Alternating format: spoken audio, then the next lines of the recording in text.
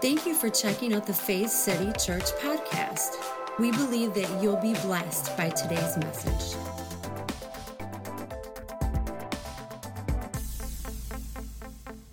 So we want to get into this new series, and I'm excited about this. We're going to start looking at some things that maybe we thought we believed or were in a certain place, but it's going to help clarify some things, because how many know this, that when you pull something out of context, in fact, the name of this series is Out of Context, and we got a little tagline. It says this: any text out of context is a con. Got that from Jamie Englehart, which he'll be here again this year. But I like to say it like this: any text out of context is just a con. I mean, you know, when we read Scripture, we have to read it within context. It's great to pluck one out, put on a bumper sticker on a T-shirt, and feel really good about it. But these scriptures, which I believe were inspired, these letters, these poems, this historical, all these different things that were inspired, were written by different people in different times, right? Two different people. And so it's really important for us to understand this when we're reading Scripture. But what I want to do first, before we get going, speaking of out of context, let's play a little game. How many want to play a game this morning? Just go with me. Now, I need some crowd participation in this, but I want to do something. I'm going to bring some photos up, and each of these photos is going to be zoomed in, so you may not be able to tell what it is, but I just want to hear some answers. Tell me what you think this is. So the first one here, the first photo. What do you think that is? Anyone? Crowd participation, it's okay. Pencil shaving? A flower? What's that?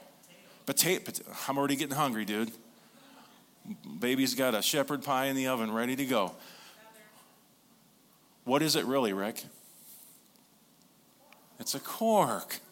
It's your cork from last night, that bottle of wine you had. Bring up the next one.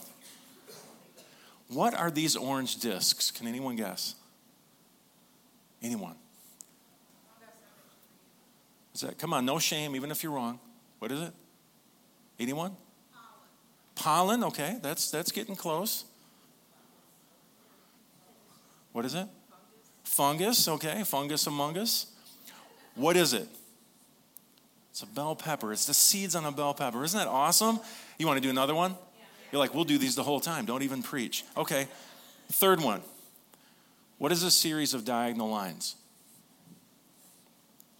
Strings, guitar strings. I thought that too. What's that? You went right to jail cell. Sorry, Ed. We'll talk later about that. What else? Anyone? Vinyl record. Do those exist anymore? They still sound amazing, don't they? My dad has a whole set. He's got Led Zeppelin, all this stuff, and a record player. I'm like, that sounds so good. What is it for real, though? Pages of a book. Let's do another one. Can you identify this object? What is it? Hot Pocket. All right. Someone's hungry this morning. What else?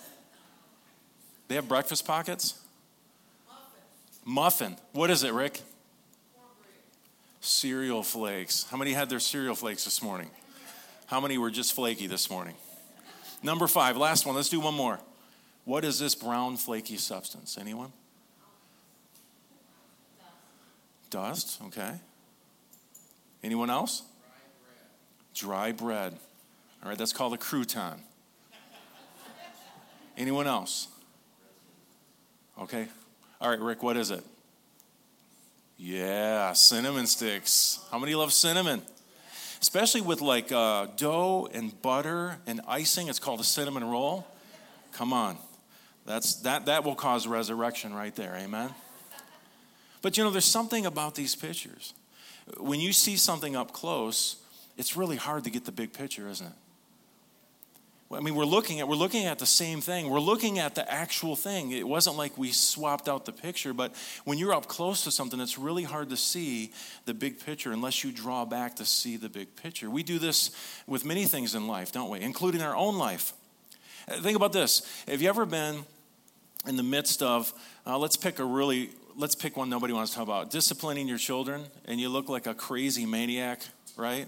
Now, some of you are sweet and all that, and you think, my God, if people saw me right now, right? If we take a snippet of your life, and let's take the worst snippet you can think of, and then we look at that, could we say, that's who they truly are? No. No, not at all. It's just a snippet of your life. It's the same thing with these pictures, and guess what? It's the same thing with Scripture. We can draw in, and I believe there's something beautiful about taking a scripture like I can do all things through Christ who strengthens me, and we can utilize that and apply that, but how many know there's context there?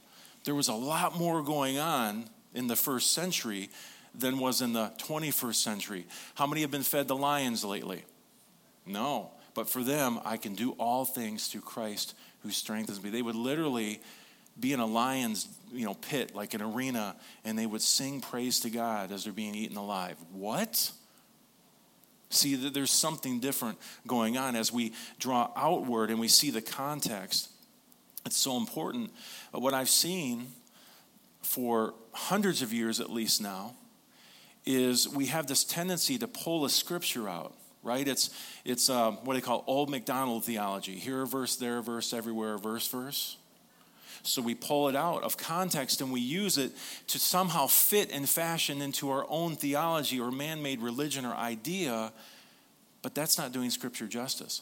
What I've found is as I've been bringing the Scripture into context, it's become more beautiful than it ever has to me. Because there's so much depth, there's so much meaning within it. Now I want to talk about this idea today of God and sin. And as soon as the preacher says, we're talking about sin, you're like, oh man, we're going to start to cringe. But don't cringe, just hear me out. I believe by the end of this, you're going to see some freedom. You're going to sense some freedom in your life. Now, many of us have heard, maybe we've been taught that God cannot look on sin because of his holiness and righteousness. Don't raise your hand, but anyone think about this. Have you ever heard this idea that God is so holy, he's so good that he cannot even look upon sin? Now, the scriptures do tell us that God hates sin. Right? In fact, I would say I hate sin. Why? Because it's not because it scares and it weakens God. It's not like sin. I heard one guy say this. It's not like sin is God's kryptonite. Like, like Superman. When kryptonite, is in the presence of Superman, he can't function. He loses his power. God doesn't lose his power when he's in the presence of sin. But why does God hate sin? Because it affects his creation. And guess what? You and I are part of the creation. See, I found in my life that, and this is the other thing we have to see, kind of another side note. I like to do side notes sometimes, so maybe I'll go over here and do a side note. But we have to understand, too, that when we look in Scripture, sometimes things are made in a plural sense that shouldn't be. Because the word hamartia, sin, in the Greek, hamartia is actually capital S, sin. And it speaks to who you think you are. Sins, the things that we do that are out of character, that are out of line with how God has made us, that's just an outflow of capital S, sin, hamartia, which literally means this: to operate outside of your God-given identity. Think about this. It bothers God when we're trying to be something that we're not. Because he's made us for such much better things, so much better things. Amen? God tells us this, that sin leads to death. Now, this may not be physical death immediately, but maybe it's death to a relationship. Maybe it's death to, a job. I mean, if you steal on a job, there's a good chance you might lose that job. There's a reason that we choose to follow Holy Spirit in what we do, because sin leads to death. And think about this. God is light. God is life, and God is love. I really believe that his heart for us is to experience the abundant life. In John 10:10, Jesus made this beautiful statement. He says, I have come. I, Jesus, God in flesh, have come to give you life and give you life more abundantly. I love one translation. It says, I came so you could have and enjoy life in abundance to the full till it overflows. You know what I love about that? He wants your life to be so good that it spills over into the lives of others. Because life isn't just about us, is it? It's so important that we understand that. But we have to understand that, even Paul tells us in 2 Corinthians, the second letter to the church in Corinth, he says this. He said that God was in Christ. Say, God was in Christ. Say it again. God was in Christ. This is a big revelation for us, and we're going to get to that in a little bit. But God was in Christ, reconciling the world to himself, and get this, not counting their trespasses. We could say sins, their falling away, their slips, their falls, their missteps, not counting their trespasses against them. And then it goes on to say, and he has committed to us, say me, the word of reconciliation. See, we have to get past this place where we think that God can't stand us and can't be around us because we're such bad people. Listen, if you struggle with addiction, if you're doing things that you know are out of character, not who you are, me telling you how bad you are and how you don't measure up is not going to change you one bit. I might be able to fear you into something, right? Oh man, I better or else. Well, how about this? What if I tell you who you truly are in Christ? Who you truly are as a beloved child of God? See, it makes all the difference in the world. This is how we approach things at Faith City. I believe this is the true gospel. Now again, you could agree to disagree with me. That's fine. Listen, we're all at different phases of the journey, and in 2 years, I might believe something a little bit different. Hopefully, I will continue to grow. How about you? But I see this God who is light and life and love. He's not holding or counting our trespasses or sins or falling away or missteps against us. And he even says, I have reconciled you to myself. I've done the work. Now say this word, preach this word. Let others know that they've been reconciled as well. It's a beautiful, beautiful story. So here's the thing. If this statement is true, that God is not holding our sin against us, then why can't he even look on sin? Let's get into this today. Now, when we study the scriptures, what we find, this is really interesting, is that there's only one passage. Say one. There's only one passage that comes close to saying this, that God can't look upon sin. And it's in the book of Habakkuk. Say Habakkuk. Say that like 5 times really fast. These Old Testament names, man. But I want to give us some context, which of course, it makes sense, right? The message, the whole series is out of context. You have this prophet, Habakkuk, and he's having some issues with God. Do you know one of the most beautiful things that I've learned following Jesus is that it's okay to ask questions. It's okay to ask God questions. I used to think, man, don't question God. And maybe we got that from a certain denomination that said, don't question the man of God. And it got into this weird power struggle thing. Listen, I want you to question me. No, use respect. I'll use respect with you. But if something bothers you or it comes across the wrong way, let's talk. I'd rather talk than you just leave and be mad at me. Because I'm human. I may say something wrong. I may say something you don't agree with. Let's talk it through. Listen, Jesus is the ultimate authority. I'm not. I do my best to study, to listen to the Holy Spirit. But listen, I'm just saying that the ultimate authority is Jesus. It's not Pastor Andy. We good? But the prophet here, Habakkuk, he's going on this rant because he's had enough. Israel has been oppressed. They've been taken advantage of. I mean, they've been at war. They've been occupied. They've been murdered. And just there's this violence that's been coming against them. And he asks this question. He literally says, God, where are you? How many have had those moments? You know that Jesus even had that moment on the cross. My God, why have you forsaken me? You know, here's another side note. We've taken that one statement from one verse, we plucked it out, and we said, that was the moment. What was the moment, preacher? Tell me. I want to know. What was that moment? That was the moment that God turned his back on Jesus. He separated from Jesus. But you know that Jesus was literally quoting Psalm 22? In fact, some scholars believe, because most rabbis, when they would start off with the first line of a psalm, which was a song, people would join in and they would repeat back and forth. They would sing a song together. Some scholars believe that Jesus literally, in the most pain of his life, hanging on a cross, began to sing a song. And it starts, my God, why have you forsaken me? Psalm 22, verse 1. But here's the beauty. Read it all the way through. It's prophetic. It's a prophetic psalm of David. And it talks all about everything that transpired that day. It came to pass. But by the end, it says that you have never hidden your face from me. In fact, listen to this. It says, he has never let you down, never looked the other way when you were being kicked around. He has never wandered off to do his own thing. He has been right there listening. God never went anywhere.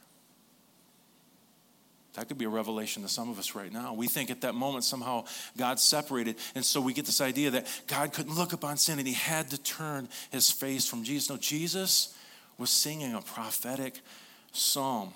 In fact, it gets even better. In Zechariah, this is really wild. In Zechariah, the prophet, as an oracle of God, says this, and I, Yahweh, this is God speaking, will pour out on the house of David and over those dwellings in Jerusalem a spirit of favor and supplication so that they look to me whom they have pierced through. Who was pierced through? But we could literally say God was pierced through. Here's the thing. If we believe in a Trinitarian God, Father, Son, Holy Spirit, if there's ever a separation of that triune God, then that means part is not God any longer. How does that happen? It didn't.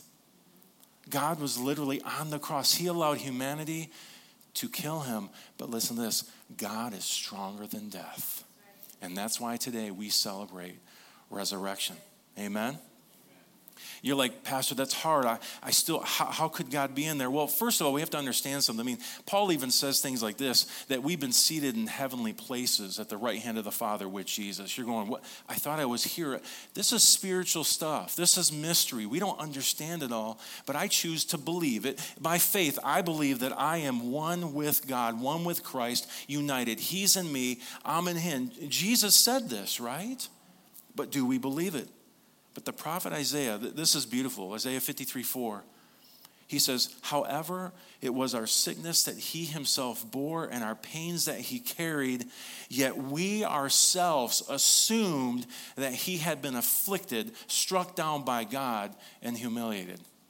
Even Isaiah prophesied, knowing that we would blame God for killing Jesus, and said, you will even assume that he was afflicted and struck down by God. But the fact of the matter is, God was there the whole time. So, let's look at this one verse that we could take, possibly, and say that God could never look upon sin. Habakkuk 1:13. Look at this. Your eyes are too pure to look on evil, and you cannot look on wickedness. Now, stop right there. Think about this. I believe this is a true statement, that God is pure. He's holy. Right? Sinless, perfect. And the prophet is saying, right, listen, God, as a human, knowing what I know about you, God, you're so perfect, you're so pure, you cannot look on evil, you cannot look on wickedness. And we could stay right there. We could stop there. We could pull that verse out and we could say, see, God can't even look upon sin. But let's keep reading. Why do you look on those who deal treacherously? And hold your tongue when the wicked devours the man who is more righteous than he. This prophet wasn't happy because he wasn't doing what he thought God should do. In other words, you are way too pure, you are way too holy to look on evil and wickedness. We could say sin. And then he says, so why do you? God, why do you look upon sin? You're too pure, you're too holy. Now, I think he has a chip on his shoulder because he has other nations that are going to war against them. They're oppressing them. There's violence involved. They're being mistreated. He's like, God, I want you to take out some vengeance on our enemies. You're too pure, you're too holy. See, it was already us and them mentality, right? They are the ones on the outside. How can you look upon them? Because they're sinful. They're not pleasing in your sight. But think about this. The idea that God cannot look on sin or evil is kind of silly, because if it's true, then he's blind because it's everywhere. We have people everywhere who don't know who they are. They don't realize that they're created by God to show, to reflect his image and his likeness. And so we live in this false identity, this false world. That's what the gospel is all about. Repent. The kingdom of God is at hand. The kingdom of God is within you. That's what Jesus said. Awaken to it. I love that the apostles use this word, awaken. See, there has to be an awakening. If you don't awaken, if you don't believe, you can't benefit from what's already been done. You can't benefit from the family you belong to. Does that make sense? That's why Paul says that we go about as orphans. Orphans don't know who their family is. It's beautiful when you really start to dig into this. Also, how many here would say that you believe that Jesus and the Father are one? I do. Well, if the incarnation, God in flesh, if Jesus and God are one, then God looked on sin. He touched sin. He ate with sinners. Is that not what Jesus did? In fact, you know that Scripture tells us that Jesus was a friend of sinners. Now we hear that and we're like, man, that's so beautiful. He was a friend of those bad people. That's so great, Jesus. But this wasn't a compliment when it was written about Jesus. It was like, yeah, he's a friend to those people that we branded and labeled sinners. And Jesus came to remove the brands and remove the labels and say, listen, it's a level playing field. Just read his parables. The people who thought they were in, sometimes the people who they thought were out were in with them, and they're like, wait, this isn't right. Do you think they tried to throw Jesus off a cliff and they crucified Jesus because he was telling some sweet story about afterlife? No, he was messing with theology. He was messing with their concept and picture of God, and it got him crucified. But praise God, today we celebrate resurrected life, because guess what? Death isn't stronger than God. Amen? Jesus was called a friend of sinners. So he was obviously looking on sin, and it didn't weaken him. In fact, instead, he, being grace, abounded even more with love, because where sin abounds, grace even more abounds. Now, don't get the wrong idea. Pastor, you saying sin doesn't matter? Oh, yeah. Sin matters. When you live out a false identity, the effects are not good. It hurts, it burns, it stings, it ruins relationships, it brings death, sometimes physical death. Sin is not a good thing. Operating outside of your true identity is not a good thing. But to say that God can't even look upon sin, it isn't true. In fact, go all the way back to Genesis, this beautiful poem that the Hebrews wrote describing creation, the creation that God made. Are you familiar with Adam and Eve? You know, Adam and Eve, they made this choice. Really, in their mind, they had this idea that God was holding out on them and they could do better. They were deceived. And so it says they took and ate of the tree they weren't supposed to, and they sinned. Now, let me ask you a question. When they sinned, did God run away from them? Mm-mm. It says that he came down in the cool of the evening to walk with them. This was a regular routine. I want to walk. I want to talk. I want relationship. I desire to have a relationship with you. Let's do this. And he didn't say, you know what? I'm not coming down tonight. He came down and says, where are you? Adam, where are you? Now again, I don't think God's blind. I don't think he was wondering where Adam was. Man, he's really good at hide and seek. I can't find him. He was saying, Adam, where are you in your thinking? Where are you in your heart right now? You stepped outside of your true identity, Adam. And then what did God do? It says that he sacrificed an animal, which, stop for a second, you're going, okay, that's barbaric. That's really weird. He sacrificed an animal. Yeah, but thousands of years ago, this was normal. Right? They sacrificed animals. In fact, some nations sacrificed their children and human beings. And that was the one thing God said, nope, I'm drawing the line. But listen, I will acquiesce to your thinking and your way.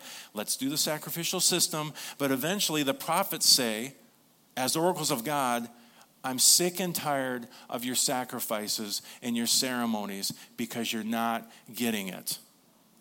You're not operating in love. I wanted you to understand me as the one true God, how much I love the world, and bring that to nations, and you've made it all about you, us and them, us and the mentality. He got to a place where he's like, done.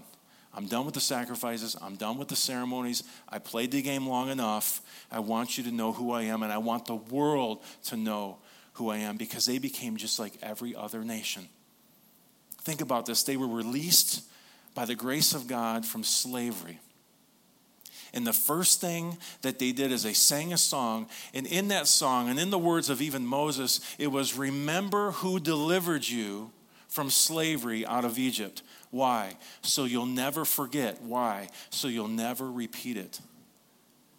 And by the time Solomon comes along, it says that his terrace, the temple, and even his beautiful, lavish castle and home were built by slaves.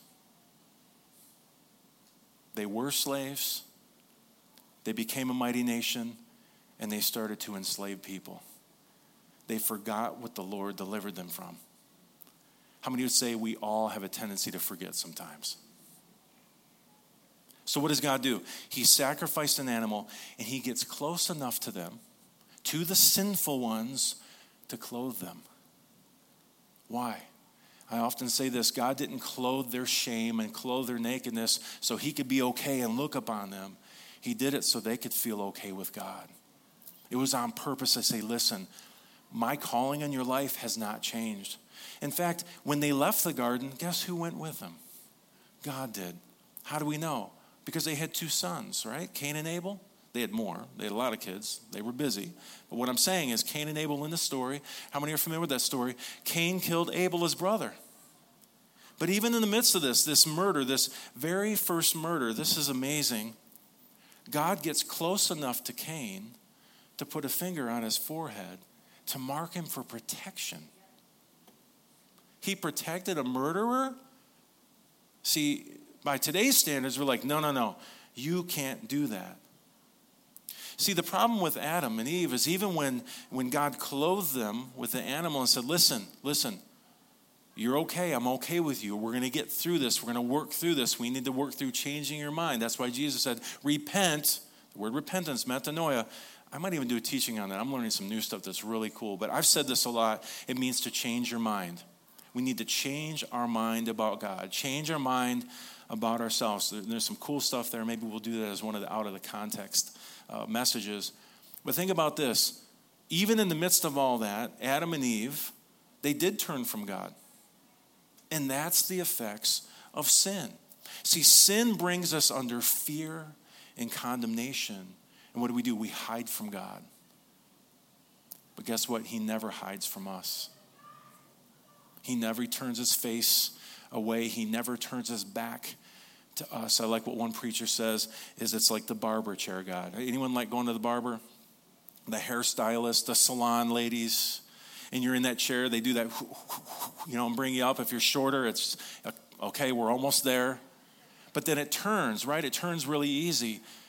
But I love what he says. It's like some people see God as a barber shop God who is in one of those chairs, and if you're doing good and things are great, he's like, yeah, good job, son. And as soon as you screw up, he turns around in the chair, and then you repent, you grovel, you do enough good deeds, and he turns back around, okay, I'm here. Oh, you just screwed up again, and he goes back the other way just to throw you off a little bit, and then he comes back because you repented. That's not who God is. In fact, I thought about this. How could I ever disappoint God? If God knows the future and knows all, you're only disappointed if someone does something you didn't expect them to do. You're not a disappointment to God.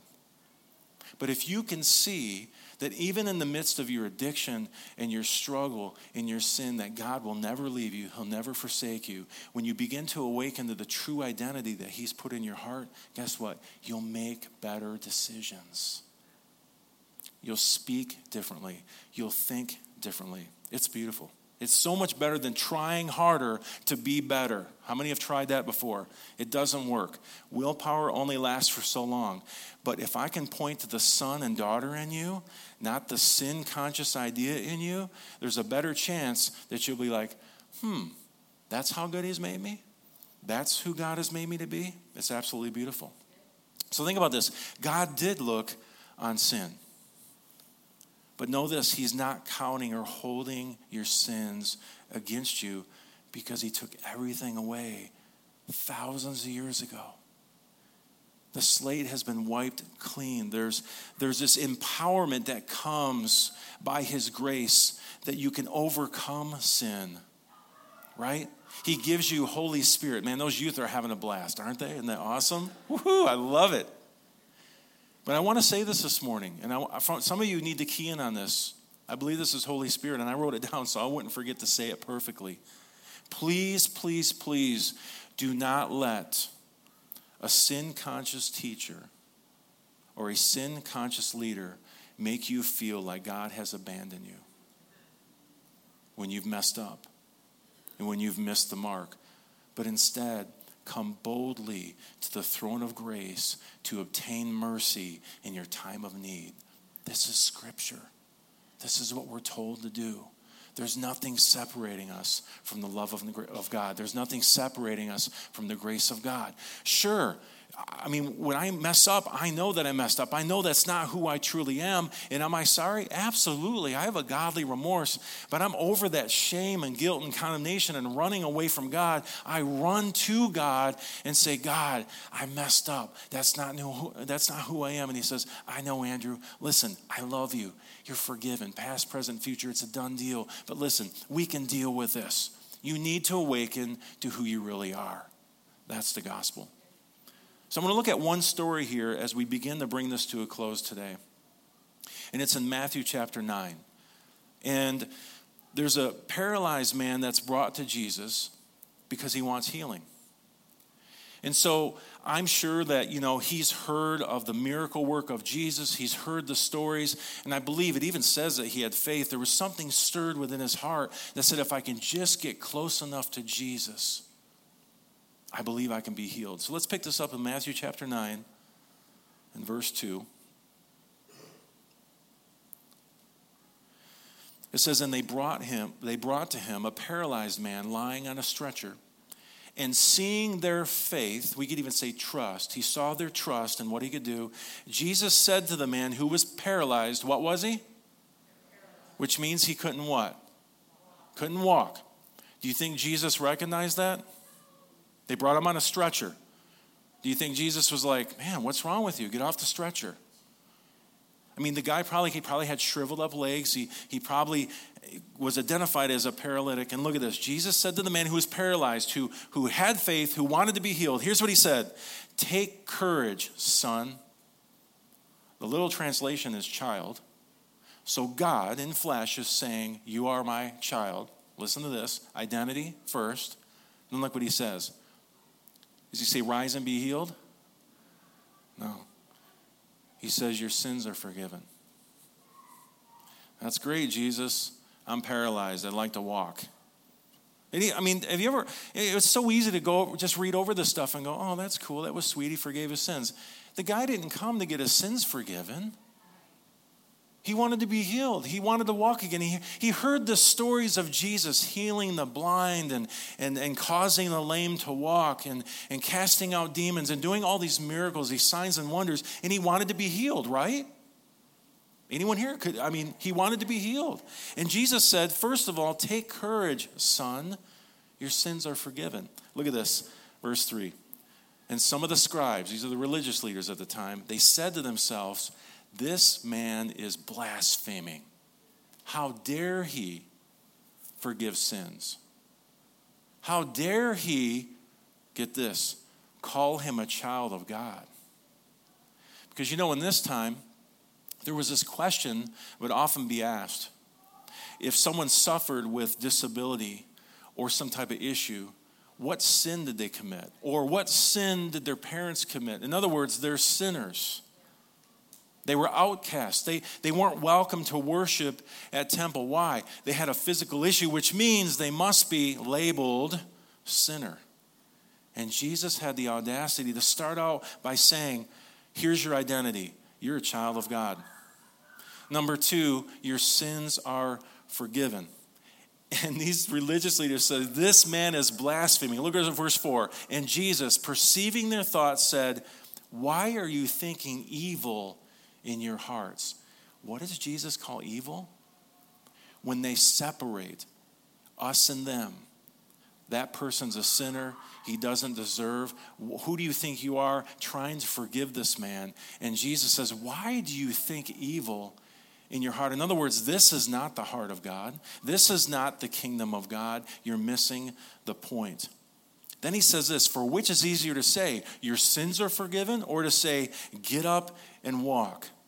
But so that you may know that the Son of Man has authority on earth to forgive sins, then he said to the paralyzed man, get this, get up, pick up your stretcher, and go home. See, this is a powerful encounter with Jesus, with God in flesh. He says, which is easier to say, your sins are forgiven you, or get up and walk? Why would Jesus, first of all, bring true identity to him, and secondly, forgive him of his sin? Think about this. It's our sin that causes shame and projects this idea that God cannot look at me because I'm sinful. I'm not worthy. Without a show of hands, has anyone ever felt like that? I've had times in my life where it's like, I did it again. I messed up again. And you know what? My first inclination isn't to run into the throne room of grace. It's to run away from God and say, you know what? God turned his back on me. He can't even look up on me. I'm just a horrible son. I can't even follow through. I can't keep my promises. Right? Because I'm not a promise keeper. I went to the meeting and I even made promises and then I broke the promises. That's why I tell people, listen, let me take the pressure off. The only true promise keeper is God. With good intention, we try to make promises, but just stop. Just hang with God, the promise keeper, who promised he would never leave you and never forsake you. He's not going anywhere. He's right there in the midst of anything that you're going through. See, Jesus recognizes the accuser that we all have within. That accuser, that accusation that takes up headspace. And you notice how he addresses this when he prays for people?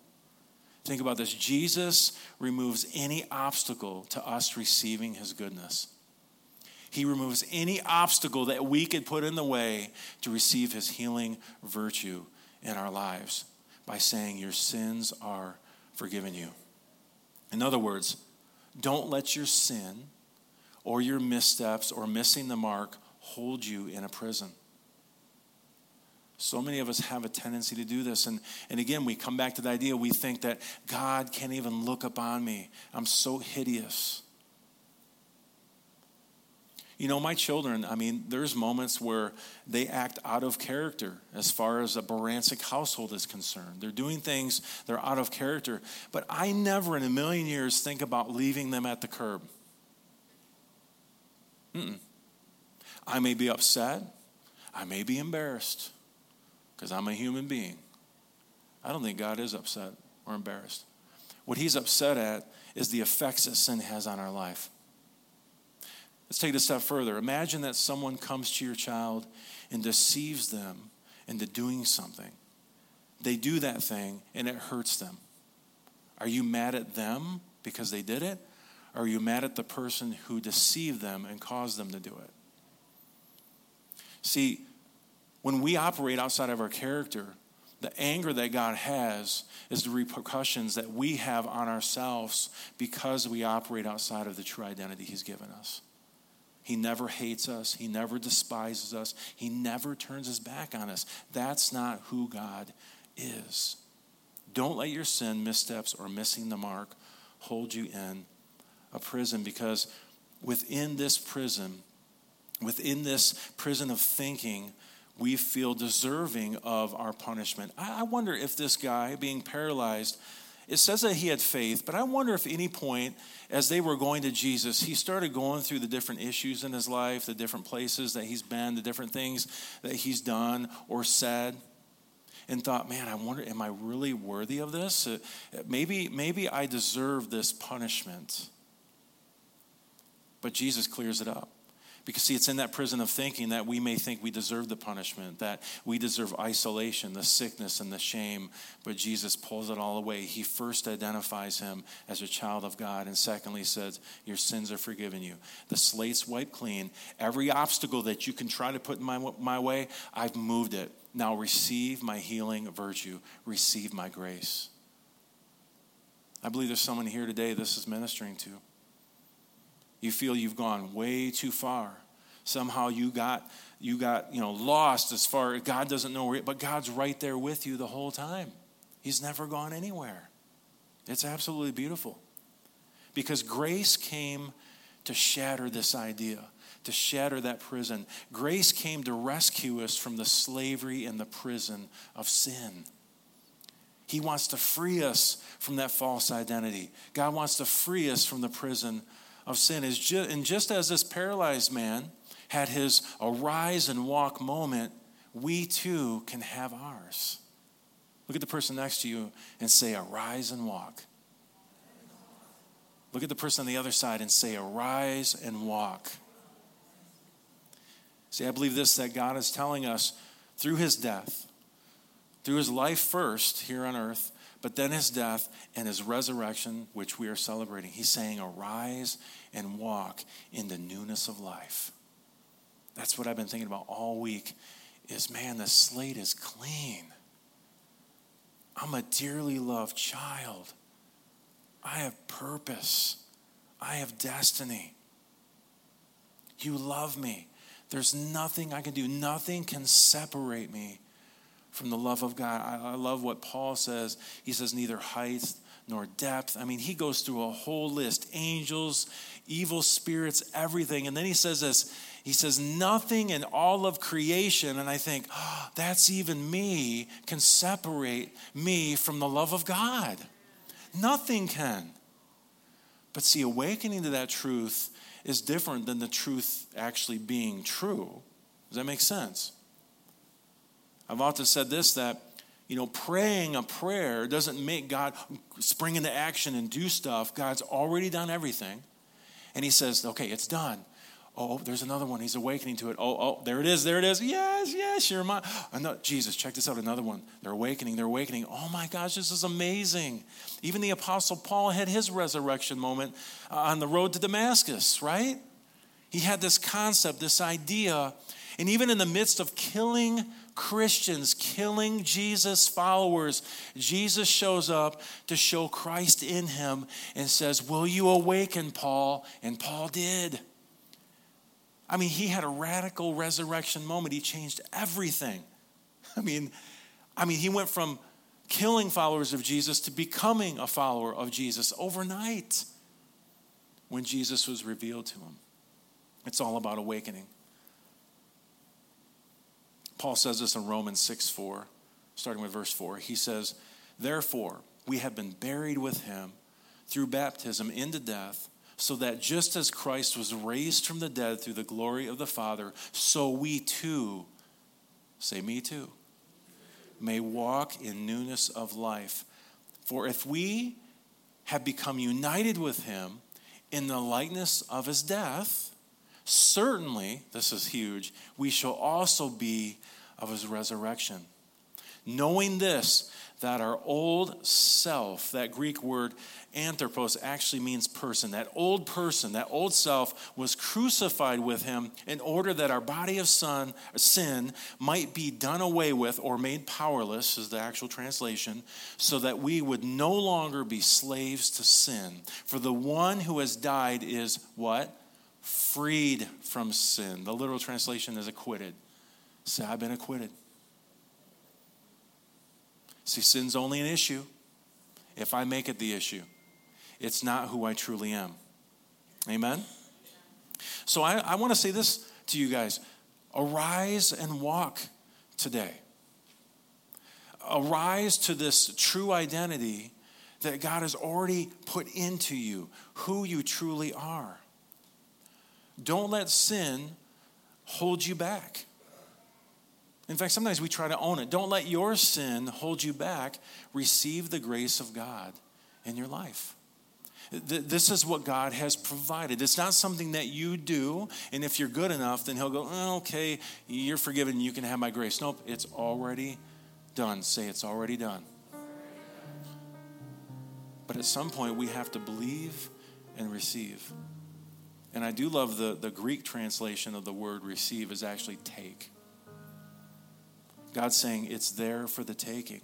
Will you take it? Will you stand with me?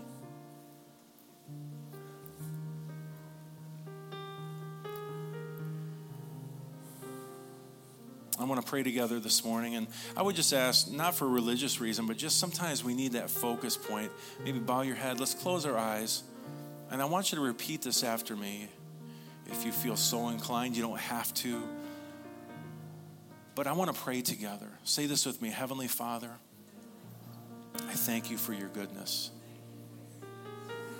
I receive your grace right now.